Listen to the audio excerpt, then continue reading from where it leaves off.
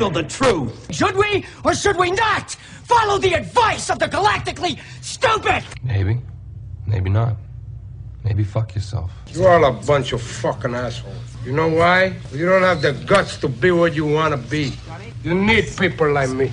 You need people like me so you can point your fucking fingers and say, that's the bad guy. Clearly don't know who you're talking to, so let me clue you in.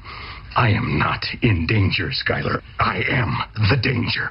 A guy opens his door and gets shot, and you think that of me? No. I am the one who knocks.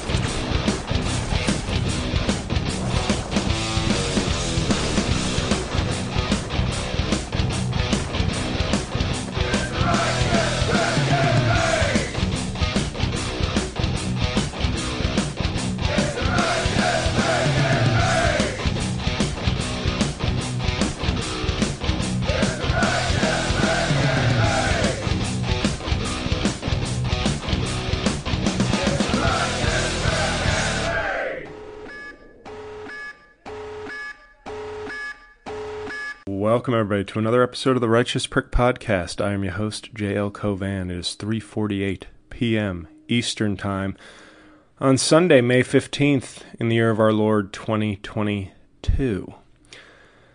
Now, I had made a pledge, I forget on which feed, perhaps on the Patreon only, but I said if I record one on the Patreon the day after the special taping, it means it went horribly wrong. If I tape one on the regular feed, which is what this is, it means it went well. That was a lie. I just felt like more people would be curious. Even though I obviously want people to sign up for the Patreon, I didn't want to deny you the recap. But I'll give you a blow-by-blow soon enough. I just got back from seeing Everything, Everywhere, All at Once, which I think is a copy of the Skyrizi movie, Nothing is Everything, which is about a multiverse of all the different versions of the Skyrizi psoriasis commercial jingle. The first one was the best. Every other one has been an atrocity. No idea why they went to a new song. But I just saw that movie. I went for a walk. It's sunny out in Jersey. Trying to clear my head. Went to Mass this morning. That didn't really help. And went for a walk, went to see a movie, and just, it wasn't bad. So I'll say that off. I know, and there were some great ad-libs and some new bits that really killed, like since the last taping, things that I inserted because I knew they'd kill, not just because I thought, oh, this is kind of fun, let me put this in. But there were mistakes on my part. No disrespect to the people who I'm extremely grateful that showed up. People flew in from Iowa, Chicago, came up from Pennsylvania, DC. Real diehard. I had a term that I used derisively many years ago called a fran, which is a fan that tries to become a friend. But in this, since the pandemic and social media and getting older and more isolated as a person, I think of it more as a term of endearment now. That there are a lot of people who have invested a lot of their time and money and support in my up and down comedy career. And I'm extremely grateful. But in the aggregate, so this isn't calling out any one individual, but the crowd in October I was an A+. The crowd was an A+, which yielded an unprecedentedly great show in my career. Last night, I would say I was somewhere between a B+ and an A-, probably veering towards B+, with some A highlights. But and the crowd was a B. And that part of that is because there were like 40 fewer people in the crowd. So obviously that's going to impact. That's no one's individual fault. But I'll give you the blow by blow for the whole day. But it's been it's I don't know. I'm hoping that this feeling does not last for too long, because I feel devastated is probably too dramatic. I mean, yesterday Britney Spears lost a baby, and 10 people were gunned down by an 18-year-old racist piece of shit in Buffalo. So it's, it's unfortunately, you sometimes have to make yourself realize that your comedy show is not the most important thing, obviously. But to me, for my career goals, for things I've dedicated my adult life to, it represented a tremendous disappointment to me yesterday. Had I not had the October show, I don't think it would be a disappointment. I think I would be like, that was good. There were some great bits, and I think that's going to make for a solid, if not solid plus special.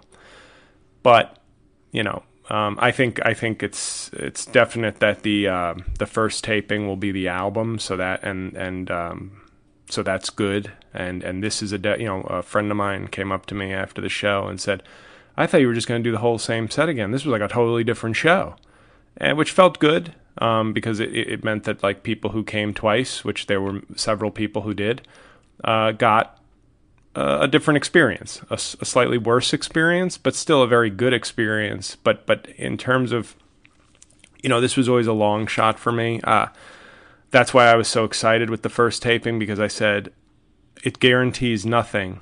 But if I do an A+ performance and have an A+ crowd, I can live with that. Because if they don't pick it up, if nobody buys it, I go, okay, well, this one's not on me. I can live with this. It confirms what I think and know about the industry, and I have nowhere to blame myself or my fans. So that would be a good position to be in. Worst case scenario, nobody picks it up. It's just on sale on iTunes and Amazon. To say I did the best I could. This is a great product. And, various factors played against me that I had no control over. Whereas this one, I felt like I didn't not try to give a great performance, but I just, when we go through the set, I'll explain some of my mishaps. But it's, and I hate to be dreary. That's why I opened up with a Sky Rizzy joke. But it's very difficult for me to not be dreary today, because it was it felt almost like I choked. It felt like I got to a game 7 and then had a shitty game, like a media, like my team needed me to have 45. I had 50 or 60 in game 6 to send it to game 7, but in game 7 I had like 25 and 8. Which is like a good game, but my team being me, needed 45 and 15, and I didn't deliver that. And I think today I was just sort of coming to grips what my life is and will be without comedy. And a fan who was at the show last night for the second time, brought friends, and went out to drinks after with several people. She wrote me a message late last night, because I made a joke about going to like her and her husband having a big party in the fall. And I said, well, I better catch on, or else I'm just going to be some random tall dude at the party. I want to bring up the clout of the party as a successful comedian, not just as some tall rando. And I was kidding, obviously, but she did take that partially to heart and said, remember, you're not a comedian. Like, it's not what you do, it's who you are. And you're very funny, but like who you are is important too.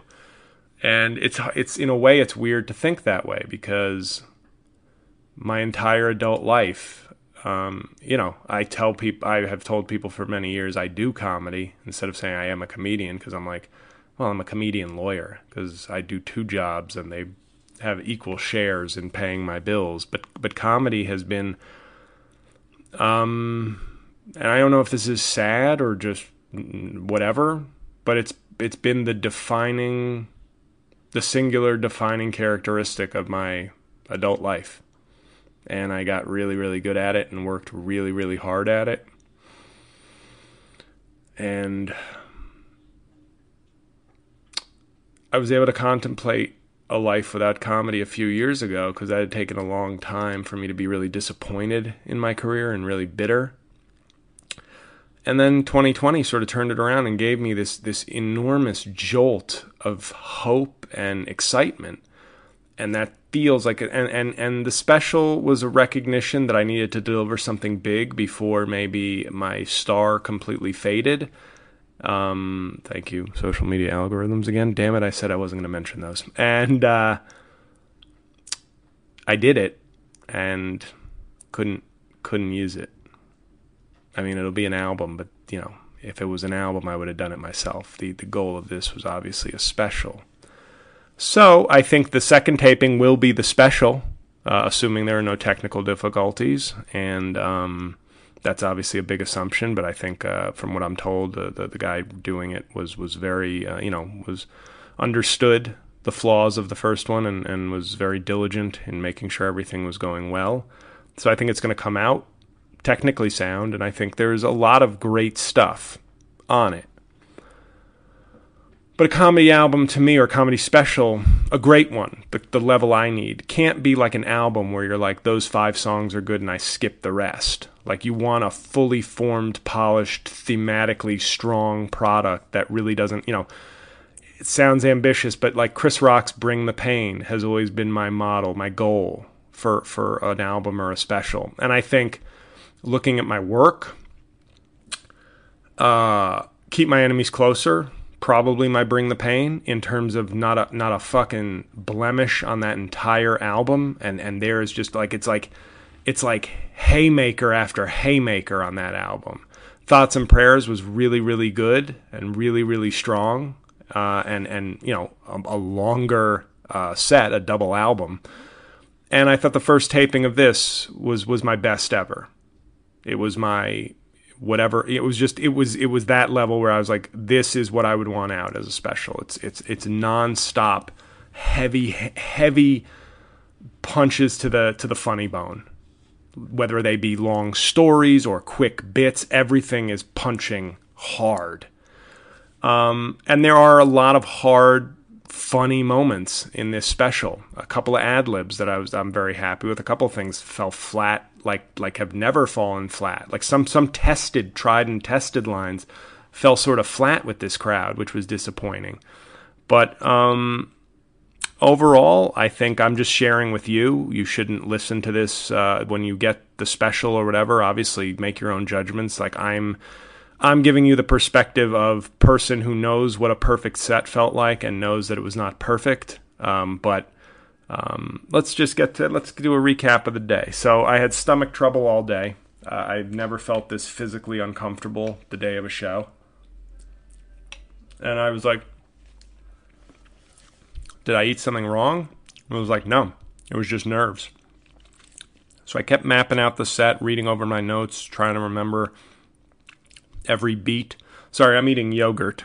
I'm eating some yogurt for probiotics. I feel like that's going to be part of my new positive outlook on life. I'm going to avoid antibiotics, do your own research, and upgrade on probiotics. So I've got raw kombucha, because my kombucha doesn't wear condoms, and like some Greek yogurt with like active cultures and whatever the fuck else diet people tell you gotta have for gut health.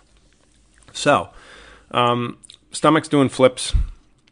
And I knew I was in trouble, I think, because the righteous girlfriend, she doesn't listen to this fucking show, which I wouldn't either if I dated me. But she put on a dress that I'm not a particular fan of. And that's all I needed. I just became a sullen, miserable fucking mess for the last 4 hours I was home. And that's what, like, I didn't say it, but I was just like quiet and miserable.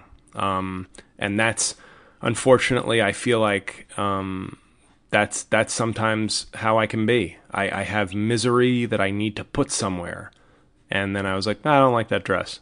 Brr, I'm going to be sulking and angry at my set now. It's so fucking dumb. That sounds psycho, what I'm saying right now. But that is one of the reasons why I think comedy is just the way I do it, the way I feel I need to do it, makes it me good and it makes me miserable. So, probably as good a reason, not being an absurd douchebag. That it would be as good a reason as any to stop doing comedy if this is what it makes. But I'm just like, well, I don't like that. I didn't say anything. I'm not one of the, I don't walk around going, "You're gonna wear that?" Like, I was just like, oh, all right. That's for what I don't know. I don't know why I'm like that. I think I just look for things. If I can't be negative, I find something that I can be negative about, even if it's not negative. So I make my way into the city. I'm reviewing my notes, walking around the Upper West Side looking for a coffee shop. The Upper West Side looks like shit. Like it a lot of I just, man, New York, I don't know. Maybe New York City isn't coming the fuck back, because a lot of empty storefronts, not there are a lot of traffic on like restaurant areas, but no crosstown traffic. Like, I was walking against the light basically the whole time, because it was like, it was a Saturday, like it's 8 p.m. where you'd expect like a little buzz. But found a Starbucks, and first thing, when I got off the subway, a homeless man stopped me. He when you have one of those like talks where he wants to keep it real and be serious, but he seemed like a normal guy, and he was like, my birthday was May 8th, and I'm like, hey, fellow Taurus. And I told him, I said, I'm sorry, I don't have money I don't have cash on me. I apologize. And he said, well, thanks for listening. And we walked our separate ways, and then I just said, fuck it, and went into a Bank of America and took $40 out and gave him 20 and said, good luck. And I thought, look at that good energy I'm putting out there before my special. Thou shalt not test the Lord thy God. Okay? You gotta know when the devil was tempting Jesus in the desert, you can't make bargains with the Lord, folks. And then I went into a Starbucks, and they were cleaning up already, but I was like, can I come in? And it was like 8:12. I was like, they were like, where the players dwell, and they were like, yeah, sure.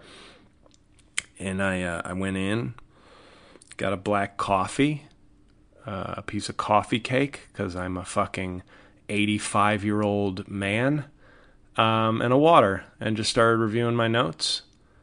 And they said, sir, we do close at 8:30, just to let you know. But I was like, all right, I already fucked up your evening enough. So I left at 8:29, because I'm merciful.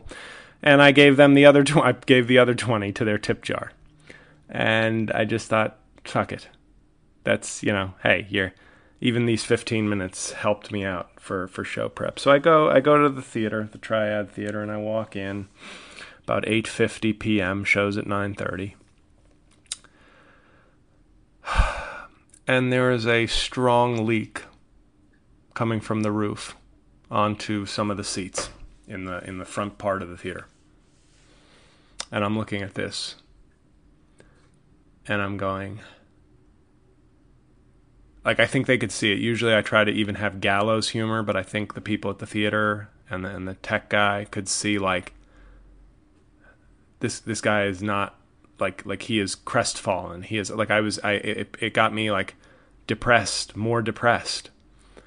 And I was like, because it was raining, but they fixed it. But that was literally, I walked into the theater 40 minutes before showtime to see a pretty strong flowing leak from the ceiling, like somebody was pouring like Brita water out. But they turned off like part of the AC, and that dried it up, and everything worked. Everything worked. But obviously, you don't want too many empty seats in the front of the theater for a special taping. But something had to go wrong, and it did. And then, when I'm doing sound check and camera check around 9:10, the main camera, almost fell off the balcony. and like it scared the camera guy because somebody had like repositioned it, and I was like, this is my mind is this isn't, you know, it started with me being just a fucking looking for something to gripe about, and then it was turning into a nightmare. So I go backstage and I'm reviewing my notes. I switch into my t-shirt, and Pete shows up, Pete Dominic, host. We talk for a few minutes. He goes out and does about 12, 15 minutes to warm the crowd up. And then I go out there. And, crowd was nice. There were some empty seats up front, which is not great. But I started my set. Things were going well. Now there was a group in front. I believe it was a man who was a fan of mine. It looked like two generations. Like it looked like I don't think they were mother, father, daughters. I don't think that was the relation, but it was like an older guy, I think an older woman. And when I say older, I mean relative to the young women. Like, so 40s, two people in their 40s or 50s, and like two young women. And there was like a lot of chit chat, and nobody could hear it, but guess who could hear it? Me. And I was starting to sweat. Because that's what actually happens. Like I'm standing there going, okay, just keep mowing through the material. Good. Oh God. At some point, and like I feel beads of sweat because I'm like holding in the desire to say, please stop talking. And that's causing me to be like more stressed because I'm like, I shouldn't say something, but is this going to be picked up on a mic? I'm starting to hear them. And they, for about 10 minutes, they had kind of steady chatter. And one of the women was extremely a young, very, very attractive woman. And that's how dedicated, like, when it comes to my comedy, I do not see attractiveness, gender, anything. I just see ally or problem. And, I basically stopped and said, hey, guys, it was like right before the Milli Vanilli bit. And I said, guys, if you could just, I can hear you up here. It's a special taping, so if you could just, stop talking, thank you. And that was it. That was the end of it, so that it worked, but it was like, you don't want to interrupt your flow and have stress and whatnot. So, we're like 20 minutes in, and it's like, we're going okay. It feels good. The big bits are still to come. I had some lines fall flat. I compared holy water losing to COVID in church, like having to switch up the dispensers because of COVID. I compared that to Thanos kicking the shit out of Hulk, which has gotten a laugh in so many rooms, but apparently I stumbled on the one audience in the world that did not understand an Avengers reference, which normally I'd applaud, but not on my special taping. Because that wasn't like an ad-libbed line. That was like a tested line that has succeeded every time until that night. And I mean, there is only one moment of Daffy Duck crickets, and it was that line. Like, because I held for a beat, which was a big mistake. Like, I held because I was like, oh, they're catching up. No, they weren't. They just didn't think the line was funny. So hopefully we can cut that brief space and make it look like I was just moving along. Yogurt break. So, yogurt, not as conducive a food for podcasting. Gotta just swallow this cow cum and I'll be ready to do more podcasting. Hold on, listeners.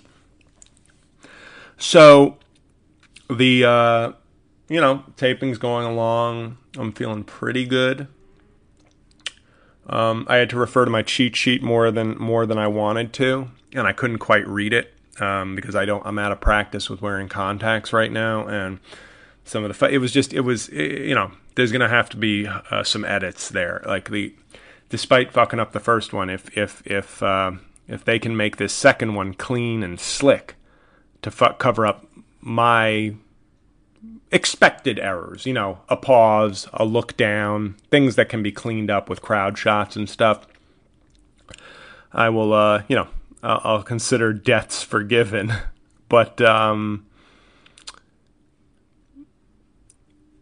of the big bits really, really worked.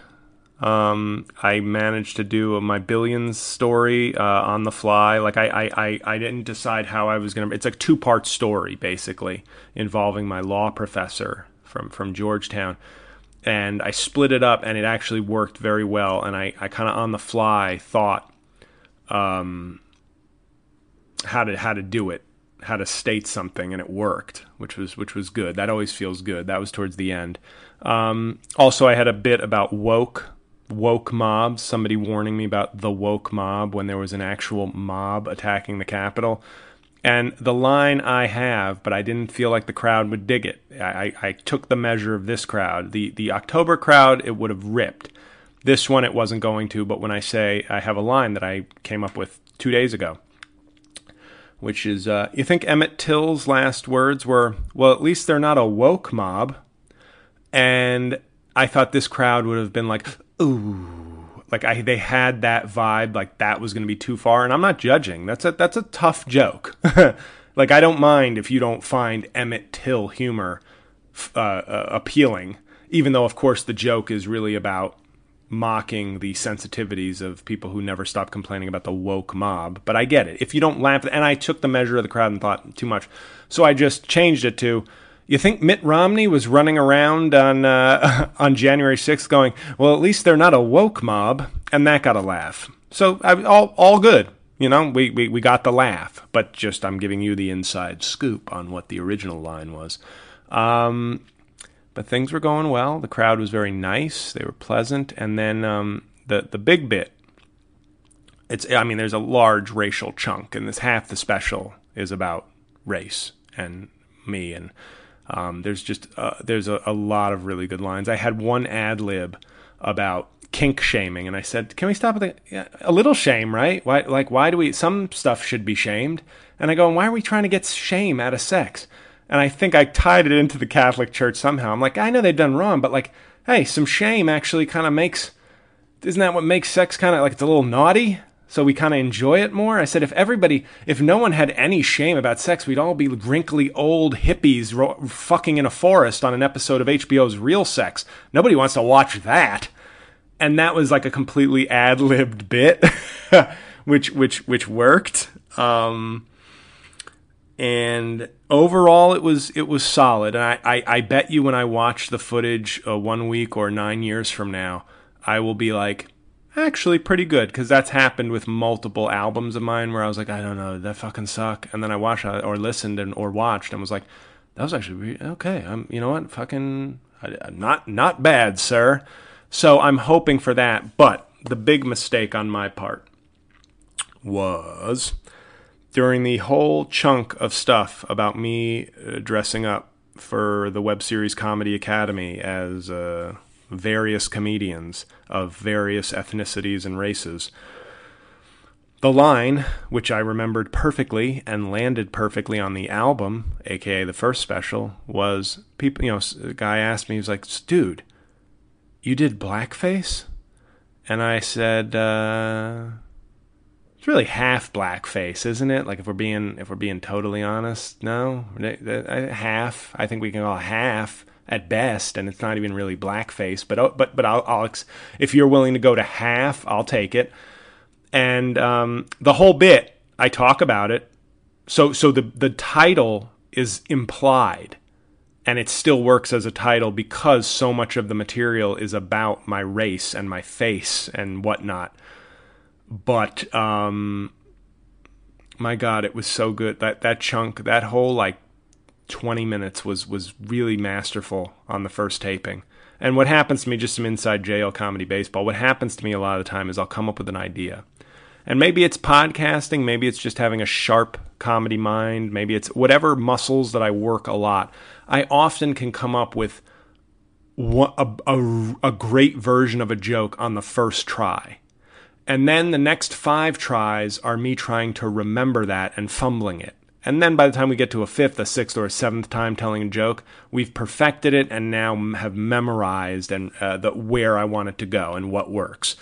So if you're doing the math, this was my second time doing this large chunk, and it was not as tight. It I was too busy, trying to at times remember what I wanted to say instead of just saying it, because there was like, oh God, I got to remember that line. I got to remember that line. But I forgot to say half blackface, the fucking title. Now, like I said, there's so much racial material and things that it could easily just be an implied title. I don't have to explicitly say it. But I wanted to explicitly say it. Like I wanted to and meant to, and basically remembered everything else on the bit except that. So that was one of the bigger disappointments for me.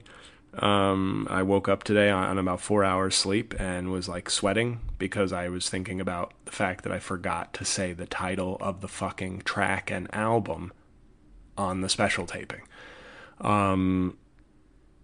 So overall, I think fans will be pleased.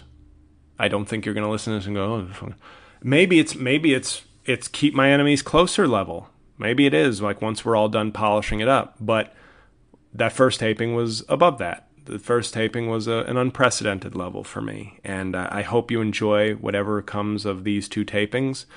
I am extremely grateful. It's really hard for me to say how grateful I am because I don't know how to like maybe make people understand or feel that. But as I've said, I'm at this weird point in my career where it's like the silver lining to not having as big a career as I want is I get to actually really meet and appreciate fans on a much closer level than I might if I were doing 5 sold out shows at Gotham or Radio City Music Hall. It's of course for the career that's what I want, but it also makes me feel like more of a disappointment because I feel like I want to reward the commitment and the faith and the appreciation and the travel and the dollars of my real fans, whether they be 9 or 90 or 900.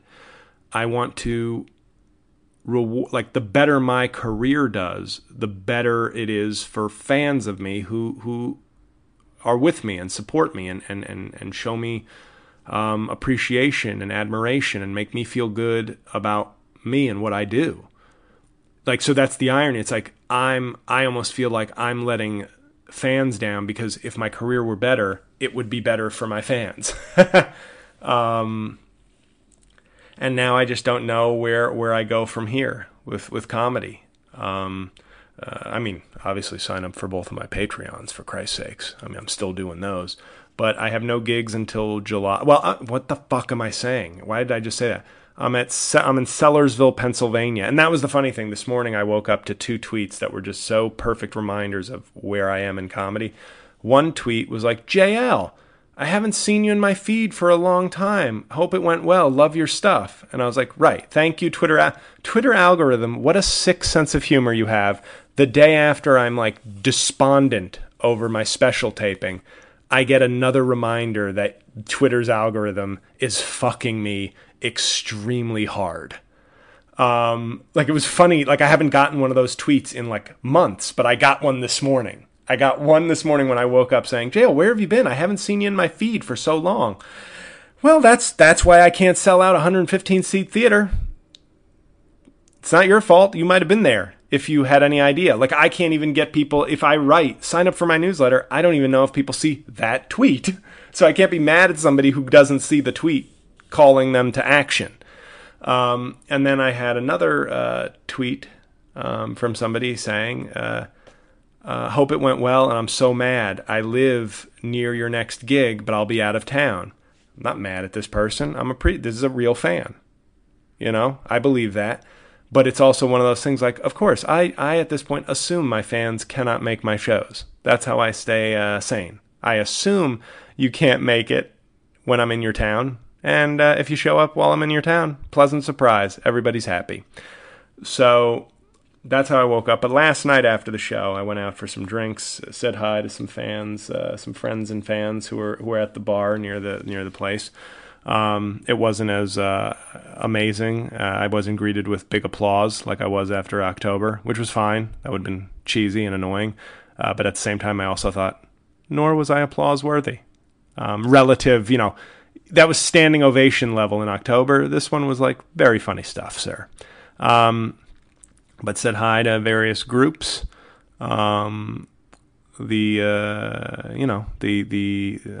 don't want to tell tales out of school, but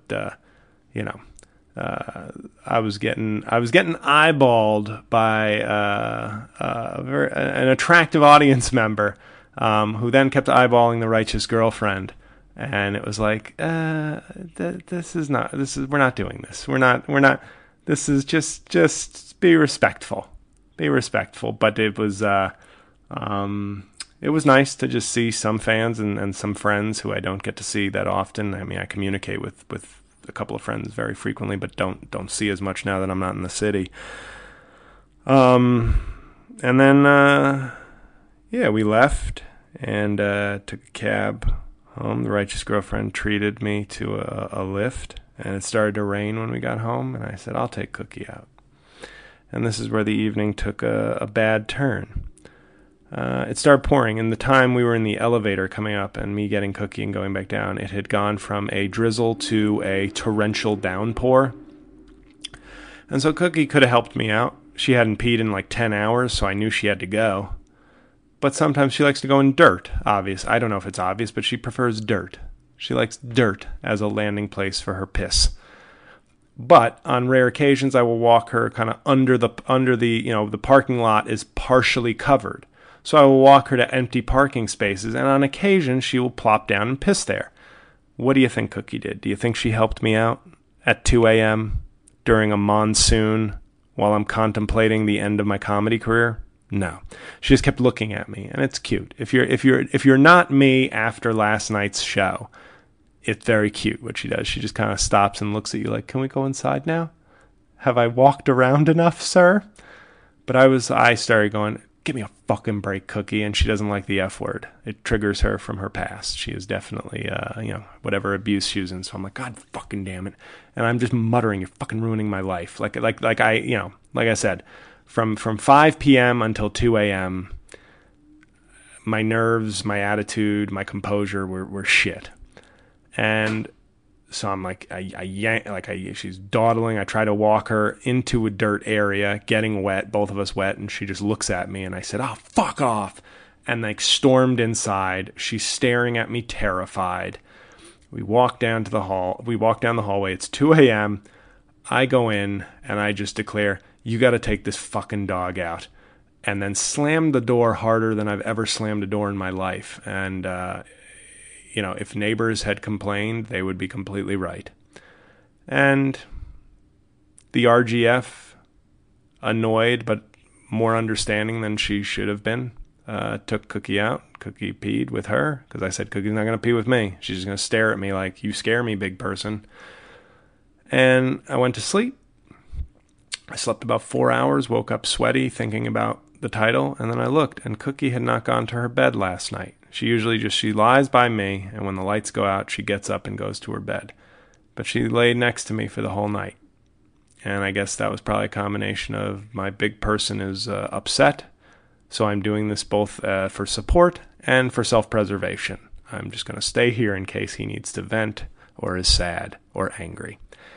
And that's why I'm a fucking dick. And that's why I should quit comedy, because the righteous girlfriend and the righteous Cookie are better beings than me, and provide more calm and more support than I reciprocate.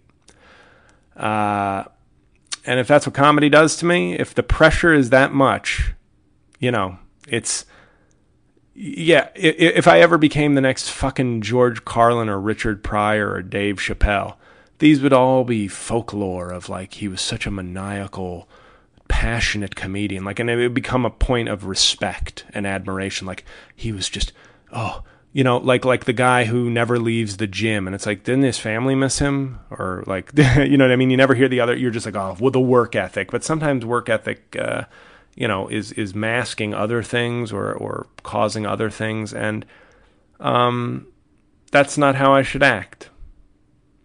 That's not a way to show love or appreciation, and they were understanding. Maybe Cookie knew I had a comedy special as well, but they were, and Cookie's right in here right now.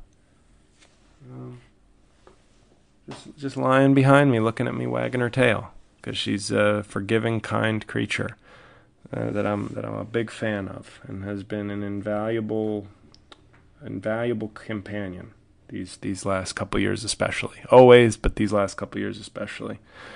And so now it's just on to contemplating what I do with my career going forward. Obviously, if I look at the special edited and go, this is an Emmy and Grammy winning project, I will come back on this podcast and say, everybody, game back fucking on.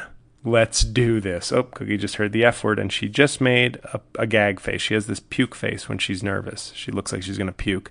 She doesn't, but it looks like so. See? On cue, she heard the F word and got very upset. But I don't know. That's the recap. That's everything that happened. Like I said, I started off with what I did today. I went to a movie. Didn't help. I don't know what to do.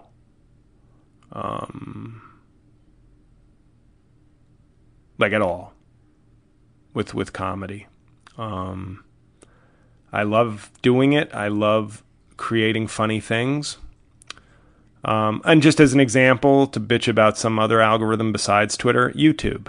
So when I posted my Joel Osteen sketch in 2015, I had 2,000 subscribers, and that video had 10,000 views within a week. And it's now at like 60,000 total or 70,000 total. I have 65,000 subscribers on YouTube, and obviously many more social media followers than before. After a little less than a week, it has 3,000 views. So you do the math there. Does that make any sense? Is there any rhyme or reason to this? I accumulated a fan base 32 times bigger on YouTube and 40 times bigger on Twitter, and it yielded a very funny video, same sort of topic, and it's clocking in at 70% fewer views. You tell me if that makes sense. And that's what's frustrating, is you're no matter how good I can be, and unfortunately last night was not as good as I can be. It was as good as I could be yesterday, but it's not as good as I can be. October was as good as I can be under any circumstances. That was the best I can be. Last night was not that. Not for lack of trying, not for lack of effort, but it just wasn't. I put too much pressure on myself. I'm unable to kind of deal with my nerves at a certain level. And the more my career goes on, the more I need a silver bullet to save my career. So like this second time doing a special felt like, okay, we're going to get this right. And that's why it has to be perfect and great. And it wasn't perfect. It's really good, I think, but it's not. I don't know if it's great. I'm hoping with editing we can make a great product, but I will need some editing to make this better than very good. The first one, you could fucking put that out right now, unedited, and it would be a phenomenal, great piece of comedy work. But I just don't know where to go now. Like, you guys have heard me bitch and moan about so many of these things, but I cannot get an agent or a manager. I've chronicled for you all the ways I've tried.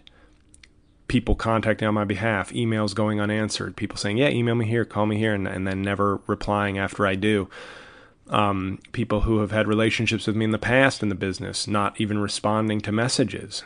So that's like shut out. Like that path is like shut out, which is bizarre, weird, frustrating, and upsetting. But it is. It's like the management agent class has decided I'm not worth a conversation, an email, a Zoom chat, a meeting, anything, a reply. So then we move on to, hey, the special. Well, we're going to need some help, I think, if this is going to be a great special, because I think it was just it was a good set with some great moments, but that leaves the door open to rejection. Rejection that will hurt me, I should say. In other words, if they were to reject the October special, that wouldn't hurt me, because I'd go, oh, they're like, I could say with confidence, oh, the industry is fucking stupid and it's headed in a direction that I should just get out now, because why waste, like, my talent and effort is now wasted on an increasingly dumb industry. Whereas this special maybe is an A-, but that's room. That is room for critique. That is room for judgment, objective critiques, not just like, oh, we're not looking at this, you know.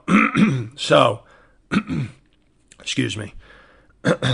But that's the rundown. That's what happened. So this is your episode for the week. I may do a bonus episode. Check out patreon.com/JLCovan. If you're a fan of the Trump stuff, that Patreon's going very strong. That's patreon.com/MPGA. If you're anywhere near Sellersville, Pennsylvania, which is between, I think, Allentown and Philadelphia, closer to Allentown, but it's between Philadelphia and Allentown. That is a week from today, Sunday the 22nd at 8 p.m. at the Sellersville Theater. I hear it's a very nice venue, so hopefully some of you can make it. If any of my Philadelphia area fans or Bethlehem, Allentown fans listen to this, it'd be great if you could make it. And then after that, it's just going to be, I think, most likely, you know, keeping up with social media content, making videos, making podcasts, and working on, you know, the special, really, to see if we can edit this into something really good and maybe get somebody interested in it. And if not, hopefully this summer you will be able to purchase it or whatever. And that'll be hopefully fun for everybody. So, yeah, you had to expect this was going to be a post-mortem that would be, even if joyful, it would have been somber and reflective. It wouldn't have been like joyful, I fucking did it, suck my dick. It would have been, I did it, I'm humbled, I'm exhausted, thank you for your support. That would have been like the positive one. The negative one is really not too much of a difference in tone, but, you know, a little more pessimistic overall for my career. But as always, thank you for listening to this. If you're a Patreon, much appreciated. If you're not, that's okay too. If you came to the show, thank you very much. If you've come to any show of mine, thank you very much. Now I got to go walk this dog, who I got to be extra nice to today, because she, I forgot to mention. See, just like Half Blackface, I forgot the punchline of the cookie story. When I slammed the door, she immediately started pissing on the kitchen floor. So she was very scared, and you know, I felt very bad after. And comedy ain't worth being gruff with your girlfriend or screaming at your dog. Comedy's supposed to be fun. And we'll see if it ever becomes fun again. So thank you guys. Enjoy your Sunday or Monday or Tuesday or 2023 whenever you listen to this podcast. Yeah, that's the post-mortem. So if you were expecting totally happy, sorry to disappoint you. You got mostly unhappy. But the good news is probably never going to do a special again. So at least whether I continue comedy or quit, these moments should never happen again. And I'm including this fucking dreary podcast type episode. So that's it, guys. I appreciate you listening. Hopefully you found this at least enlightening, informative, or whatever, but not totally depressing. So I will see you next Tuesday.